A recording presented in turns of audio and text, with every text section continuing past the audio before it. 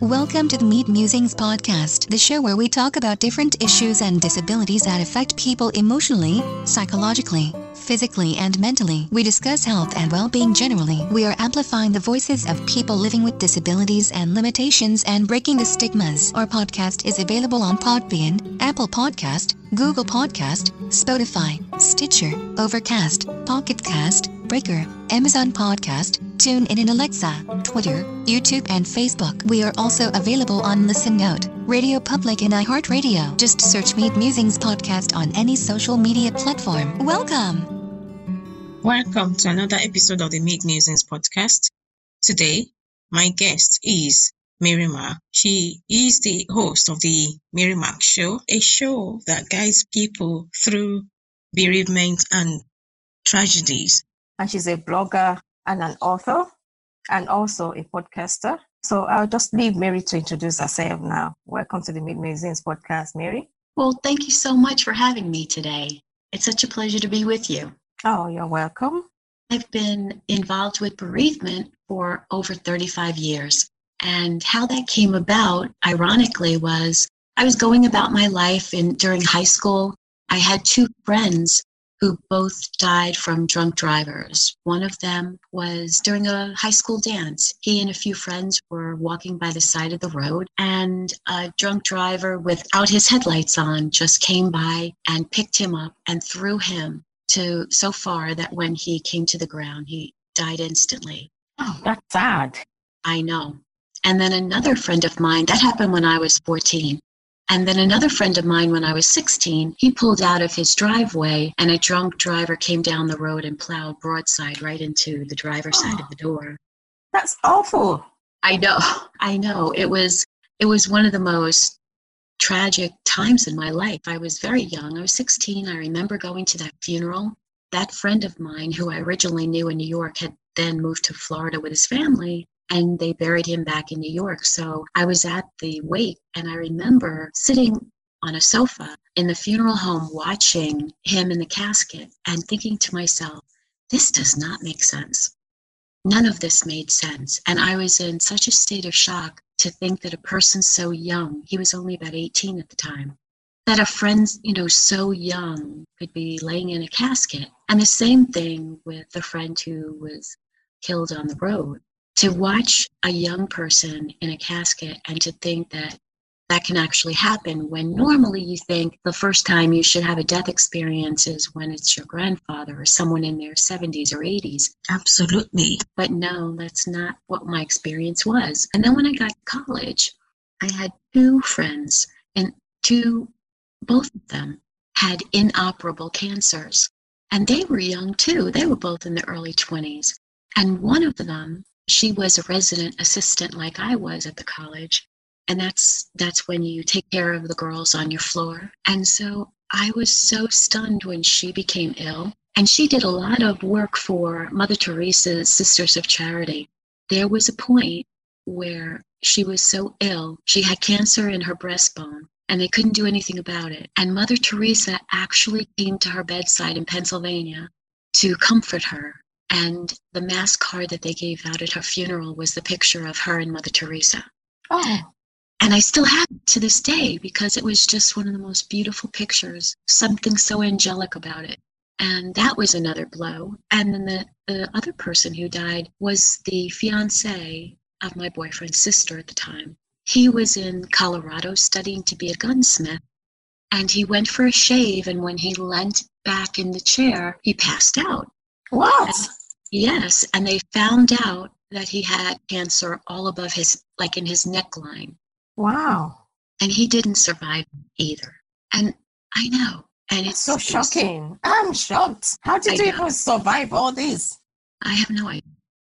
And so then during my graduate school exam, my grandfather died in between one of the semesters. I was in the middle of exams, and he passed away from complications from diabetes and other ailments. But the clincher for me was I was going along, I finished my bachelor's, finished my master's degree in business, and I thought I was going to be an executive recruiter for the rest of my life.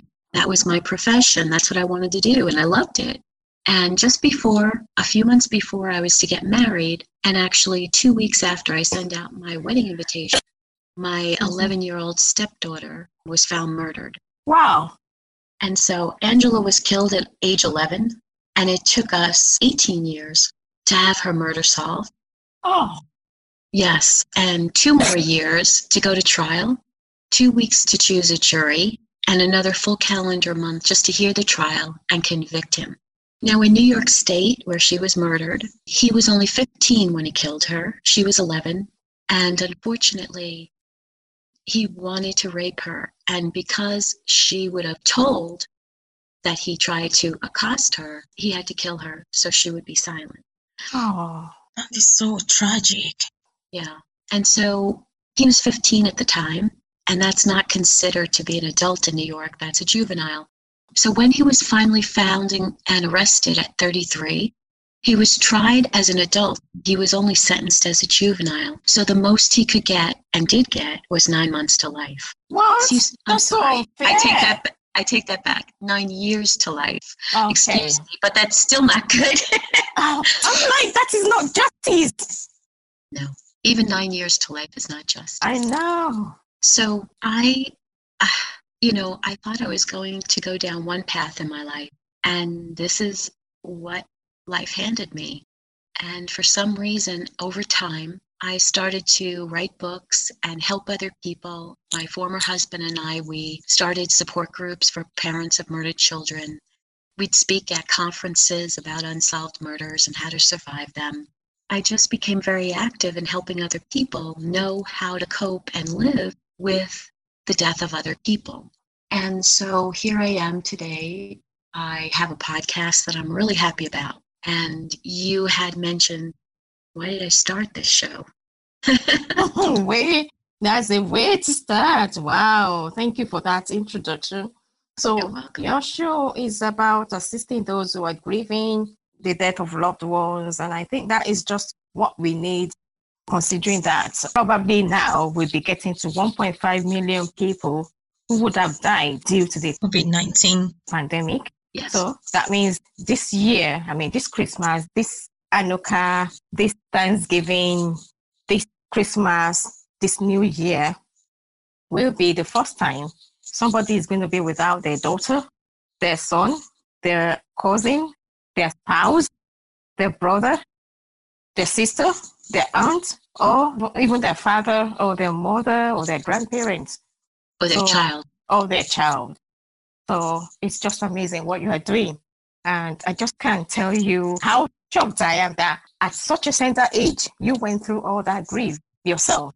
And you've turned it around in a nice way to help other people. I don't think I have any other words other than to say, I really appreciate what you're doing. Thank you so much. That's so kind of you to say. I had to do something with it. I knew that I wanted to have a radio show many years ago, back in the 1990s. I also knew that I wanted to write a bereavement column for a syndicated newspaper. And it's so funny because when I reached out to all these newspapers, mostly in the United States, where I am, and they all turned around and said, it would be too morbid. And I thought to myself, the first 6 pages of your newspaper every day are full of murders. Yes, are full of murders, especially in New York, where I was living at the time. And they just couldn't see the value of trying to help people who were surviving these murders and as well as other deaths, from illness and accident. And so that to me was absurd. But then later on, in the early 2000s, I tried to get on, to get a radio show, but the cost was prohibitive. Yes, it's like an unwritten code. We just don't talk about death. We don't talk about bereavement. We don't talk about tragedies. And these things are real. And it impacts on mental health and emotional health, and it affects different people in different ways. When podcasting came around, I thought, wow, this is a good alternative. And what I really loved about it was that it's forever. In other words, as long as we're taking care of the hosting, that can stay on the internet forever to help other people long after I'm even gone. And I love that. So it's evergreen, and your words are evergreen, and my words are evergreen. And that means so much to me because all this work that we're doing right now will live in perpetuity, and no one gets to just dissolve it or throw it away, and the work will stay intact. And I love that. I love that part of a podcast. Okay. So you use your podcast now to educate people about the grieving process and what happens when someone we love dies, and how they will be affected and how they can cope, and not just for themselves when they lose someone, but also to help others in their family when they lose someone. Or if you have a friend who's lost someone, what do you say to them? What do you do for them? How do you help them handle it? How are you there for them? How can you be there for them? So there's a lot of different aspects of grief. And especially this year, as you mentioned, with COVID, I did a complete series in the springtime all about COVID-19 and how it affects us. I think I don't remember if it was 4 or 6 episodes, but I delve into some really heavy duty topics, like what happens if you're dying? How do you talk about the possibility of dying with your family and friends? How do you address this with the children? What do you do when you can't be with someone who's dying in hospital? All of these type of really heavy duty subjects. And if you go back into my podcast in the spring, you'll be able to find that series on COVID deaths. Oh, that's so nice and thoughtful of you. What has been the reaction to your podcast so far? It's been amazing. I think what's happening as the more time goes by, and now we're up to episode 51. And so it's almost a year. And in the beginning, it was very short and a little amount of people, and that's just fine. I knew that would occur. But as we're getting out there and more people are knowing about us and noticing us, we are gathering thousands of people every month. And I'm so grateful for that, because the more people talk about us and spread the word, the more people will have this information to help them. As I might have mentioned to you earlier in our conversations, not every culture in our world likes to talk about this. And even in the United States, a lot of people, even in my family, do not want to discuss bereavement, do not want to discuss death. This is something that's going to happen to each one of us at some point, and people we love, and we're going to bury others who mean a great deal to us. And I want people to speak about it more, and especially since I started the Foundation for Grieving Children back in the early 2000s. I did that because many people weren't aware of how to help children through the grieving process either.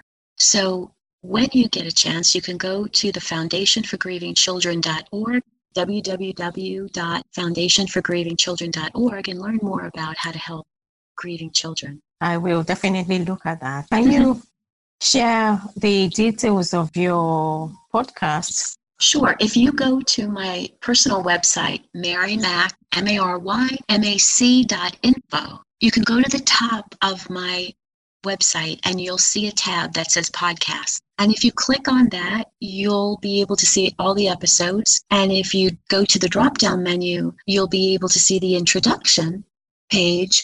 And that will give you all the different podcast platforms where I'm found. And you can click on the one that you use the most and go listen to me, and definitely subscribe there. And we're on Apple and iHeartRadio and Pandora and Google Podcasts and so many others, Stitcher and Spotify, even smaller ones that are just as up and coming and wonderful. When you subscribe there, you'll be guaranteed to know that you can it'll pop up on your device and let you know that every Sunday at 1 a.m. Eastern Time in the United States, a new episode will appear for you.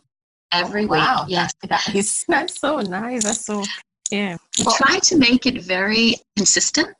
Okay. And so I've been fortunate that we've done 51 episodes, every single Sunday at 1 a.m. And the reason I do that on Sunday is so when you wake up on Sunday, not all people are off on Sunday, but those who are, at least they have a day where they don't have to rush to work. And if they need some quiet time to really think through their bereavement, think through their grieving process, it's a time to journal. It's a time to reflect. It's a time for yourself We have to give ourselves time to grieve. This is not a situation where you just jump right back into work. And I know there are plenty of business managers out there who want you to just take a weekend and go right back to work.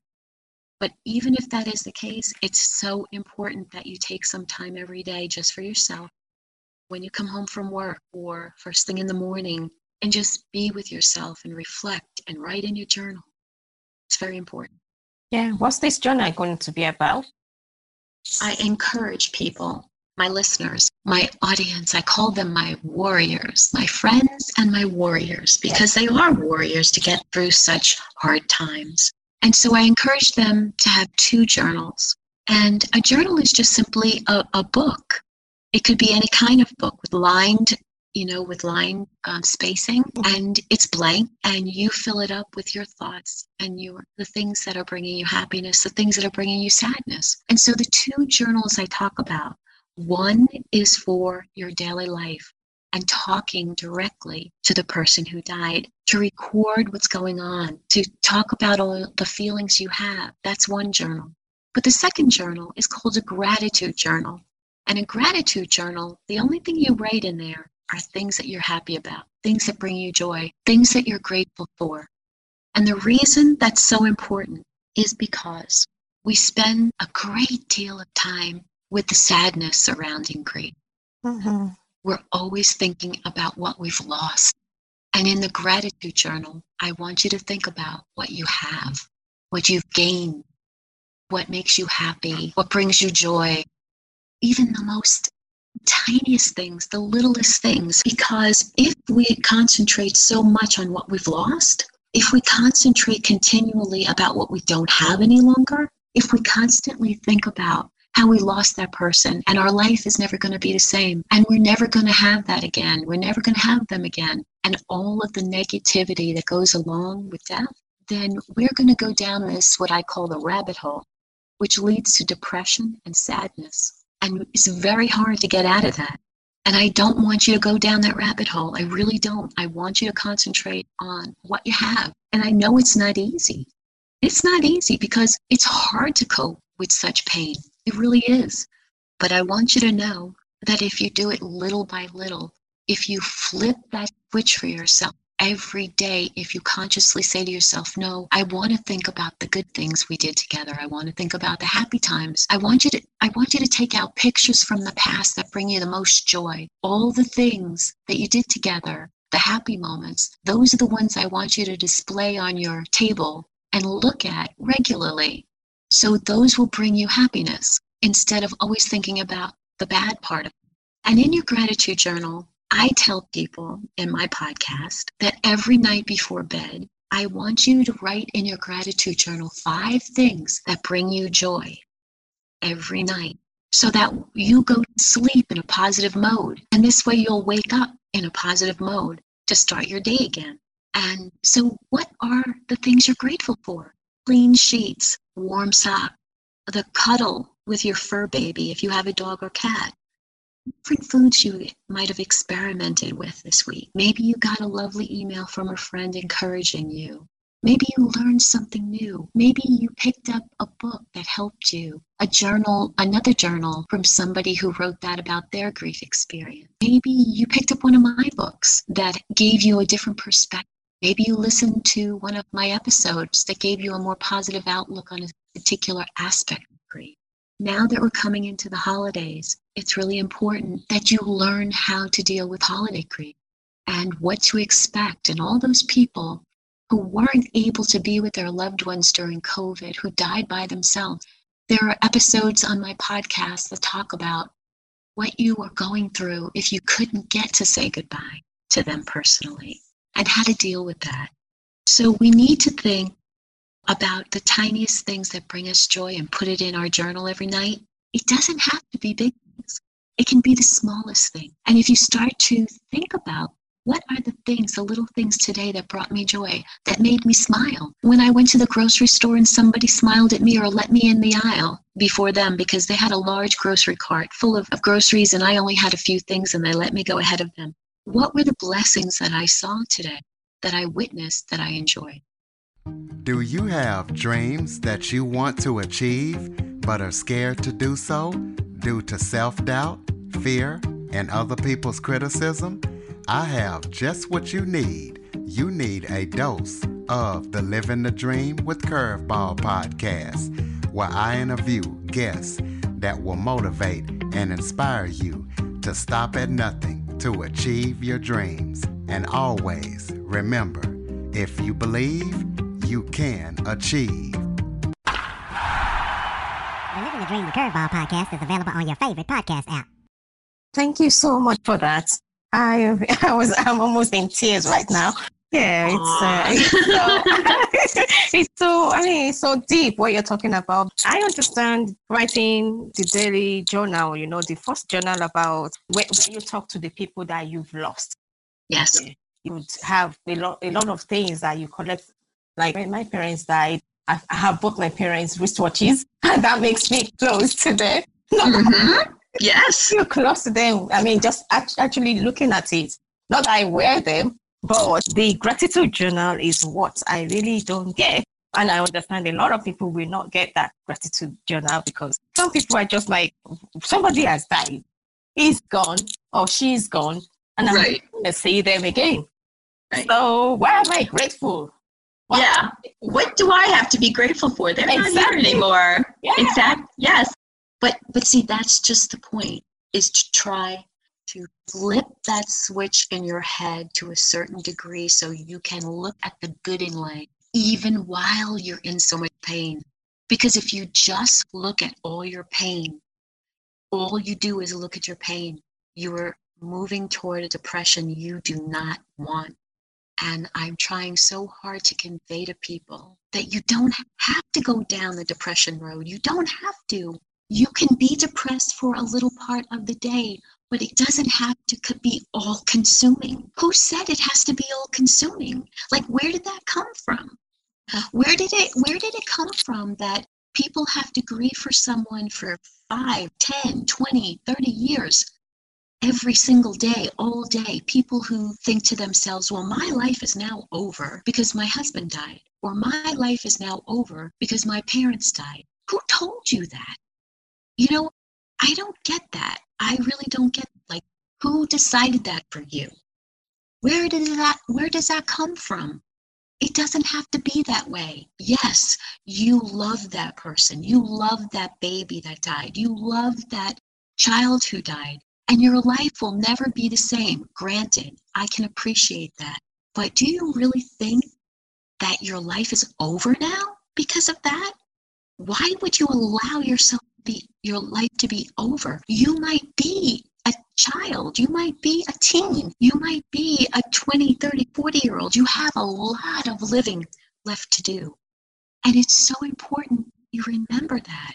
How do you want the rest of your life to go? Do you want to be walking around as if you had a black shroud over you and you're never going to be happy again? Like, have you unconsciously said that to yourself, or subconsciously you said that to yourself? Well, my husband died 15 years ago and I'll never be the same and I'll never find another him. Well, you know what? That may be true. You'll never find another him. You'll find another somebody.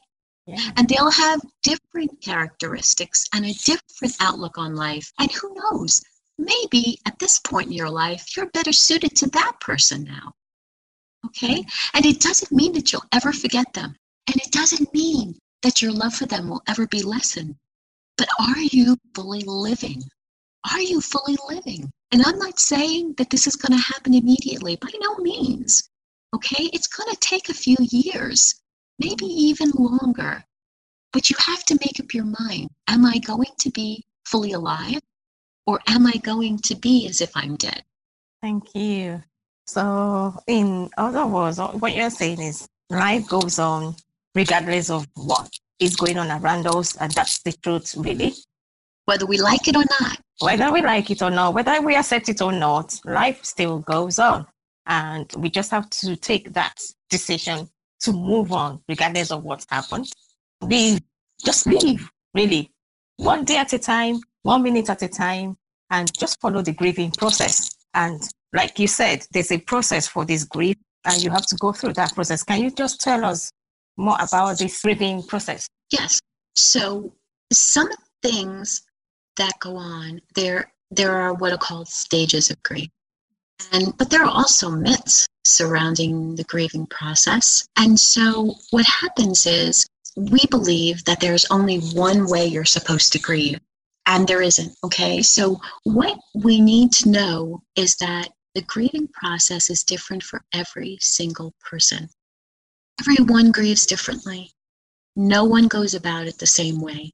And we need to understand that the death of a loved one will definitely bring a great amount of pain and loss and a lot of change. And I think even though we deal with pain and loss, we're not really prepared for all the change. And the change comes in so many different ways. The change in our family structure, the change in how we relate to other people, the change in how our financial situation may be affected. If a spouse dies and now there's only one income or one Social Security check, life is different now financially. There's a lot more. Yes, there's a lot more that is affected. You might have the change of a household. You may decide to downsize your home because of finances. You may not be well enough to take care of yourself, so you go to move in with family and you lose your independence. The change of how many children you now had. Before you had 4, maybe you have 3 now. How do you say that? When somebody comes up to you and says, "Oh, so how many children do you have?" Okay. Do I say I had 4? I had 4 and now 1 died? Do I just say I have 3? Do I say I have 4 and not say anything? These are a lot of different situations that go on. When we're in the thick of our grieving, we have to remember that how our relatives or our friends went through the grieving process is not necessarily how we will go through the grieving process. And that's perfectly fine, okay? But unfortunately, other people may judge us on how we're going through that grieving process and how long it's taking us. So they may say things to us like, "Aren't you over this by now? Was this really that big of a deal?" Especially in the case of losing a pet.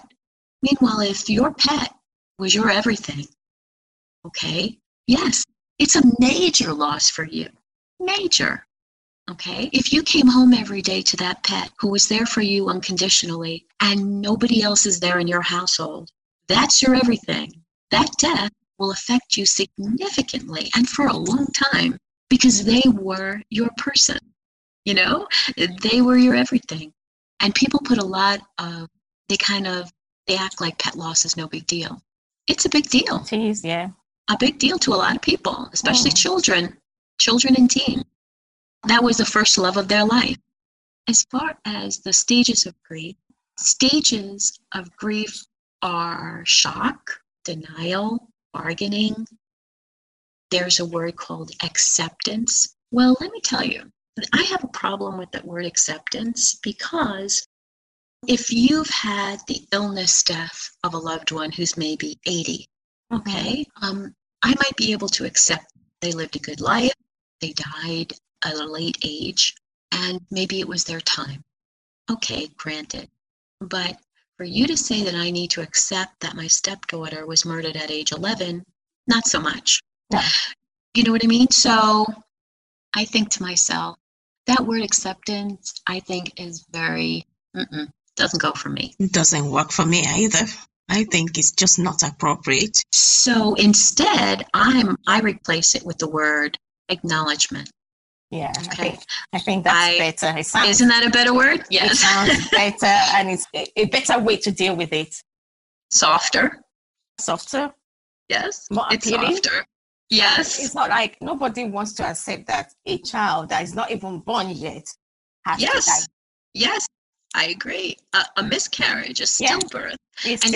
an infant death, sudden infant death, sudden unexplained death. There is a group called SUDC, sudden unexplained death of a child. Yeah. And it wasn't SIDS. They know it wasn't SIDS. It wasn't a breathing thing, but a child just. Yeah. And no one can give you an explanation. And that's so painful because everybody wants to know why. And I have a cousin whose daughter-in-law, her sister experienced that. And they had a little boy named Henry who just died unexpectedly. And they still don't know why. And it's a very painful thing for them. I just feel so badly for people who are going through these kinds of things, because these stages of grief are not in order. There's no way. Grief is like a roller coaster, especially in the beginning. Grief is like a roller coaster. It's like very high peaks and very low lows. And it goes up and down, up and down, up and down. So in one day, you could see happiness in a moment. Say you saw a beautiful bouquet of flowers as you were walking on the side of the road you see, or on the sidewalk in a town, and someone's selling fruit and flowers, okay? And you go up and you smell the flowers and it brings you joy. And as you walk away, it occurs to you that you're not going to give those flowers to your wife again. And you start to burst out in tears. And that's the peaks and valleys that happen in the beginning. Now, fast forward maybe a year or so later, and when you go and see those flowers, you don't feel upset. Instead, you think of all the times you did bring your wife flowers and the beautiful expression on her face that she had when you gave them to her. You've shifted the way you've thought about it. It doesn't sting you anymore. And I often say that in any kind of relationship, whether it's just like dating someone and it breaks up, or when you've buried someone and you get to a place where your soul is calmer and your love for that person, you realize it'll never die, and you get to a place where the death does not sting you, when it doesn't sting you anymore, when you think of that person with joy instead of sorrow, that is where you know that you are healing. It's where you know you're healing. And it's a good thing. And you shouldn't try to make yourself go backwards. You should just accept the place you're in right now. Oh, thank you so much. Yeah, you've talked about the grieving stages. One aspect of bereavement that I would like you to talk about more is a situation where you are unable to say goodbye to a loved one. For instance, when a loved one dies and you can't be with them when they're actually dying. Mm-hmm. Like with this COVID situation, a lot of people are dying alone. Yes. You cannot physically be with that loved one when they're actually dying, if you get what I mean. I do. So, of course, if it's possible to speak to a nurse on duty and have a phone brought to the person, of course, that would mean so much, right? Mm-hmm. And there's no reason why you can't request that from the nurse's station in the hospital or in the nursing home or whatever nursing facility they may be in. There's also no reason why you can't see if their bed can be brought to the window, and perhaps all of your family can go toward the window, or they can look down to outside and everyone can wave to them. Okay, but if you were not able to do any of those things and now the person has died and it was just a notification by someone in the hospital, then what I've recommended in my podcast about people, who you've lost, who you weren't able to say goodbye to. And this is also, you have to remember there are and it's not just COVID. Just think about it. There were people who were killed in the wars. Absolutely. It's just the COVID situation has made it so real. All around the world, people who were killed by terrorism, people who may have been lost at sea, okay, people in all branches of military who were killed and their bodies never came home. Yeah. People who died in a cliff accident and their body couldn't be recovered. Yeah. There are so many different ways that you were not able to say goodbye. Even just a car crash. Okay, someone came to your door, a police officer came to your door to notify you that someone in your family died in a car crash, right? So you weren't able to physically be there with them. Like when Angela was murdered, we weren't there to say goodbye to her. Yeah, so, true. And even though we did get her body back to bury, there are plenty of people who don't get anybody back buried, okay? So as well as COVID, and for all of those people, I want you to know that there's absolutely no reason why you can't form a little altar in your home. You can't put their picture there, okay? Add a candle and write letters to them. And if you do have a burial place, you can write everything you want to say to them, okay, in a letter and bring it to their gravesite, whenever they're buried. And if you can't do that, if there's no burial site, you can attach that letter to a beautiful balloon, and all of the family can come together, and you can release them all into the air and give your best wishes to go up to heaven to them. And some people don't believe in heaven, but you know what? That exercise does help and calm your soul. It's important that you do that because you have a lot to say and you didn't get to say it. And that person, I believe, in spirit, hears you. They hear you. And they know that you're here. And they know you love them. They know you love them. And maybe you couldn't go through the entire process of their death the way you normally would. But that shouldn't stop you from writing out everything you needed to say and leave it at their burial site. Dig a little area underneath the grass and tuck it in there. No reason you can't do that. Nobody will even know it. Or to attach it to a balloon and let it go to the sky. There are so many ways you can honor them. Light a candle at church. So many ways.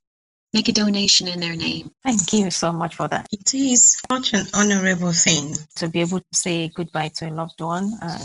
You need to. Every one of us needs to. In our own way, we have to say goodbye. And even though it's the most painful thing to do, whether we're sitting at their bed or we're honoring them in a different way, we have to go through that. We need to have, the ability to say goodbye, to write a goodbye letter, and to say everything in there that may have been left unsaid. So, do you have any last words to say to people as we celebrate Thanksgiving, Hanukkah, and Christmas this year? Yes, the holidays are definitely a difficult time of the year, especially if this is your first year, your first season, holiday season.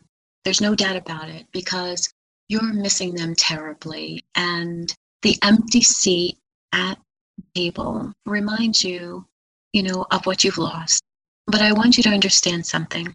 There are so many ways to honor that person. You can still set the place. And you can put a flower on their table, on their place setting at the table. You can encourage each one of your guests to write their own note to that person. And during dinner or after dinner, maybe during dessert, you can read those aloud. And everyone will get to say hello to their grandpa or their grandmother, or the child who died. They can reminisce about past experiences, lovely times they shared with each other. And even though there may be tears all around the table, that's perfectly fine. Nobody said you have to be stoic. We can all reminisce and enjoy the memory of that person, especially the first year. If you have young children or teens, it's really, really important that you support them through this time. Children grieve just the same as we do. But for some reason in our society, we give the impression that children are supposed to be resilient and they just bounce back. Well, I'm here to tell you that that's not the case. And if children are not helped, are not supported, are not loved, are not given the attention they need, they're going to go find it someplace else. And young ones, they don't know how to express their grief. So they may regress. They may start bedwetting again. They may come into bed with you, in the nighttime to be close to you, especially if another parent has died or a sibling. They want to make sure that you're still alive. They want to make sure you're not going anywhere. They want to be with you constantly. They cling to you. These are all normal and natural things. And for teens, they need to know that you're there for them, that you haven't forgotten about them. They know you're going through your own grief.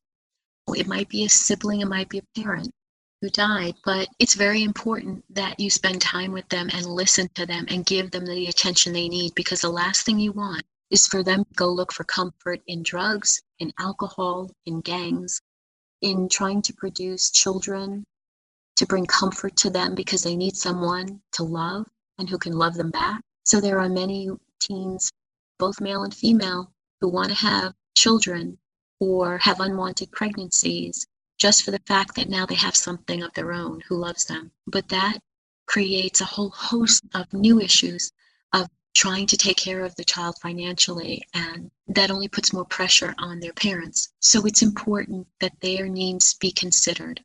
And so during this time, I say to you, please be attentive to your children's needs. Please realize that you can't do everything you used to do at the holidays. You might be the person who made the dinner for 20 people, and you don't have the energy to do that this year. Give yourself a chance to review what you did in the past and what you can do this year. farm out what you can't do. If you still want to have dinner at your home, then please have others help you. Let them do most of the cooking. Let them do most of the baking. Let them come over and decorate your table and your home. If you can't handle it, ask someone else in the family, please, over this year. And don't be afraid to ask. Please don't be afraid to ask. They know what you're going through. They know it's going to be a difficult Christmas or Hanukkah or other holiday for you. You have to be willing to ask. It's okay if you can't do it. It's okay. It really is. You're going to have a good holiday. Just be with your family, be with your friends. Do not be alone. And if you find that you have no one to be with, I want you to go look in the community and see where some dinner is being given, either to homelessness or to another group that is having dinners. Maybe someone in your bereavement support group, which I also encourage. Maybe one of those individuals are not having anyone over to their home either. And a group of you who may be single or unattached can all get together and have Christmas or Hanukkah together. Thank you so much. That's been really helpful to know that. Because sometimes you tend to ignore the children and you forget their needs. You forget that they are also grieving whilst you're grieving. So it's really important to be able to understand where they are at and help them to cope with their own grieving, whatever way you can.